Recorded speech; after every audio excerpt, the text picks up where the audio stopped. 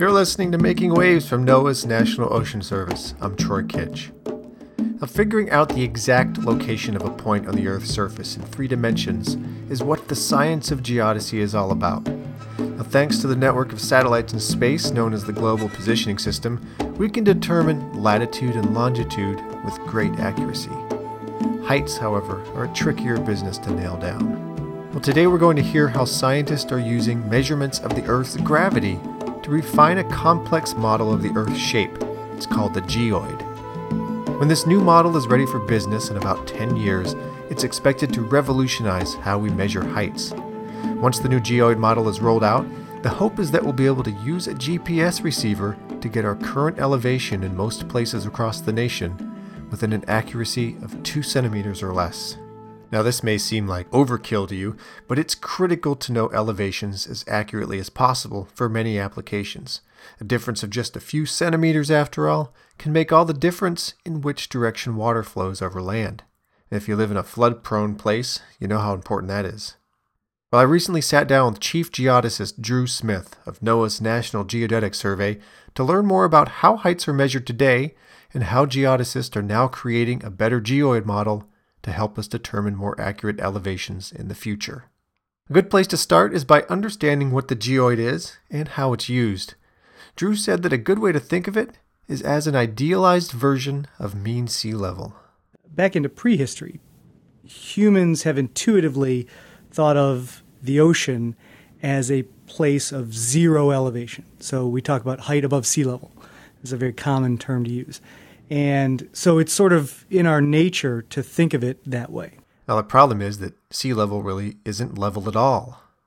The sea level is unfortunately a dynamic surface. There's tides, there's currents, there's lots of things going on, and it goes up and down. Sea level is rising now. So it's not a perfect surface to choose, and sea level in one part of the world is not the same as sea level in another. So what the geoid is, if you can conceive of letting the sea surface itself settle down, not have tides, not have currents, and that the only thing giving it any sort of shape are the very small fluctuations in gravity around the world. The Earth's gravity varies around the globe because the Earth is not a round, uniform globe. It's very lumpy and irregular, and it's made up of lots of different stuff that all has different densities. Now, the key thing to understand here is that water tends to pool up in places of strong gravity and flow away from areas of low gravity. So minus the tides and currents and other things that affect the ocean, imagine what the ocean surface would look like if it was only affected by gravity. It wouldn't be flat. It would have these smooth, gradual up and down undulations all around the globe. That's exactly what the geoid is. It was that perfect surface. And the beauty of that is a surface that doesn't have to exist only at the oceans. It's actually the shape that the ocean would take under those perfect conditions is entirely ruled by the gravity field. And that surface has a known shape underneath the continents too. So it's not just height above sea level and literally out at the sea. I could talk about height above the geoid anywhere in the world. This kind of height is known to geodesists as an orthometric height. It's the type of elevation reading that you'd find on a topographic map or on a FEMA floodplain map. Now, for about 150 years, scientists have known that the way to figure out the geoid is to take measurements of the Earth's gravity at points all over the globe. There are 2 important considerations that make this a hard thing to do. Now, for one, gravity changes because the Earth is an incredibly dynamic place. Also, there are many different types of matter on the planet. The rocks that make up the Himalayas, for instance, are different from the rocks that make up the Rocky Mountains. So figuring out the shape of the geoid is really quite a formidable task. It's a science that relies on how much we know about the Earth, how good our measuring equipment is, and how good our mathematical models are. And that brings us back to what the National Geodetic Survey is all about. The mission of the agency is to provide what's known as geodetic control, and that's done through the National Spatial Reference System. We have to provide that to all of the federal agencies that make maps, do surveying, do any sort of geospatial positioning at all. To give you a practical idea, we need to make sure that FEMA floodplain maps, USGS topo maps, Corps of Engineers levee surveys, that they all use the same coordinate system. They're all using the same latitudes, longitudes, and heights. And you do that through providing control points. We tell people, here's a really well-known point that you start with. And when I say a point, literally, for hundreds of years, it was a mark in the ground, a disc mounted, in the ground with a pinpoint right in the top of it and a well-calculated coordinate for what that point is on the Earth. And then everybody who needed to make a map could start at those points, know what their starting coordinate is, latitude, longitude, height, and make their map off of that. And so everybody's maps would line up because of that. So the National Geodetic Survey doesn't make maps, but they make maps possible. Today, geodesists rely less and less on physical disks in the ground in decade-old surveys and more on the space-based global positioning system tied to a vast network of ground receiver stations. While this provides very accurate latitude and longitude measurements, elevations calculated with GPS aren't as accurate. Now that's because GPS uses a rough approximation of the geoid, which is basically a simpler mathematical model of mean sea level. It's called the ellipsoid. And what geodesists are trying to do now is create a really good geoid model that can be added to the global positioning system so that a handheld GPS receiver can calculate both orthometric and ellipsoid heights. And by putting together the two different height measurements, you can get a really solid estimate of your height at any given location. There's 100 ways to define height. Orthometric heights are really a very useful and commonly used type of height because they have some physical meaning about the gravity field. And a high orthometric height and a low orthometric height, generally speaking, water will flow from the high to the low. Ellipsoidal heights they don't follow that rigor.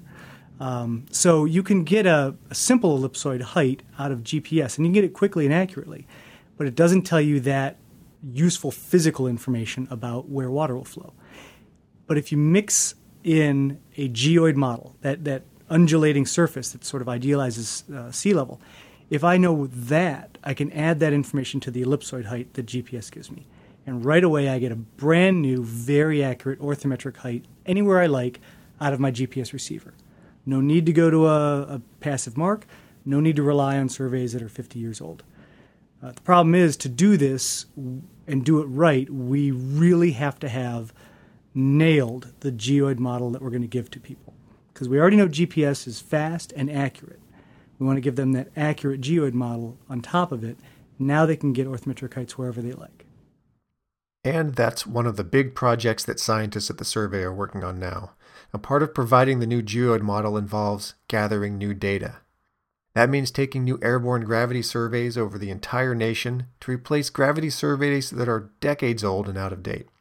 They're also improving the complex theories and mathematics that underlie how the model is created. Drew said they think they're on the right path for delivering more accurate heights, but there's only one way to find out. They have to prove it. So even if we think we're making a very accurate geoid model, we need some independent verification that whatever accuracy we're shooting for, we're actually achieving it. To do that, teams from NGS just wrapped up an incredibly detailed survey along a 200-mile stretch of land between Corpus Christi and Austin, Texas. They started back in July, and during this time they've braved drought conditions, smoke from nearby giant wildfires, and a multi-week heat wave during which the temperatures never dipped below 105 degrees. Now, over the summer, the surveyors measured the shape of the geoid along this one small section of land using 3 different methods, all of which don't rely on gravity measurements. We'll use those 3 different technologies and compare them. Hopefully they'll agree with each other, of course. And then they will serve as a calibration against which we will check the modeled geoid values coming out of all of our gravity surveys. So it'll help us know, was our theory improved? Is the gravity data we're collecting good? Have we driven those approximations down to some small level? If this seems like a lot of work to you, that's because it is. The new geoid model isn't expected to be completed until 2022, and that's if all goes well. Drew said that the expectation is that within about 10 years, both GPS technology and the model of the geoid will have greatly improved. The goal is to get a system in place that will allow anyone with a GPS receiver to get a reading for any location that's accurate to within just a few centimeters. Still, he added that there are some places in the interior of the country where this likely won't be possible within this time frame, and that's because of limits on what we know about the densities of some landmasses, for example, places like the Rocky Mountains. But he does think it's achievable along the nation's coastal areas, and this is where accurate heights are needed more than anywhere. It's very critical to know differences in elevation from one point to the other, predominantly because it helps us deal with flooding issues. And these are pretty high-profile things lately. With Katrina, all the hurricane problems we've had, the interior floodings that have occurred out in the Great Plains in the last couple of years. Our job is to make sure FEMA has the right starting elevations to do their surveys, to build floodplain maps so homeowners have the right insurance. Well, we're playing catch-up. There is a problem with how we give out heights today, and that's that it's with these passive control discs that haven't been checked in a long time. So consider, if you will, how flat most of the coastal regions are. You have about 50% of the nation lives within about 50 miles of the coast. And so you've got a lot of people with a lot of real estate invested in these very flat coastal areas. And very slight errors in the heights of those flat areas could mean that you think you're in a floodplain, but you're not, or vice versa. So the idea is being driven by the fact that we want to make sure that people can save lives, save property, save money, because accurate heights mean accurate knowledge of where water is going to flow when there's some sort of disaster.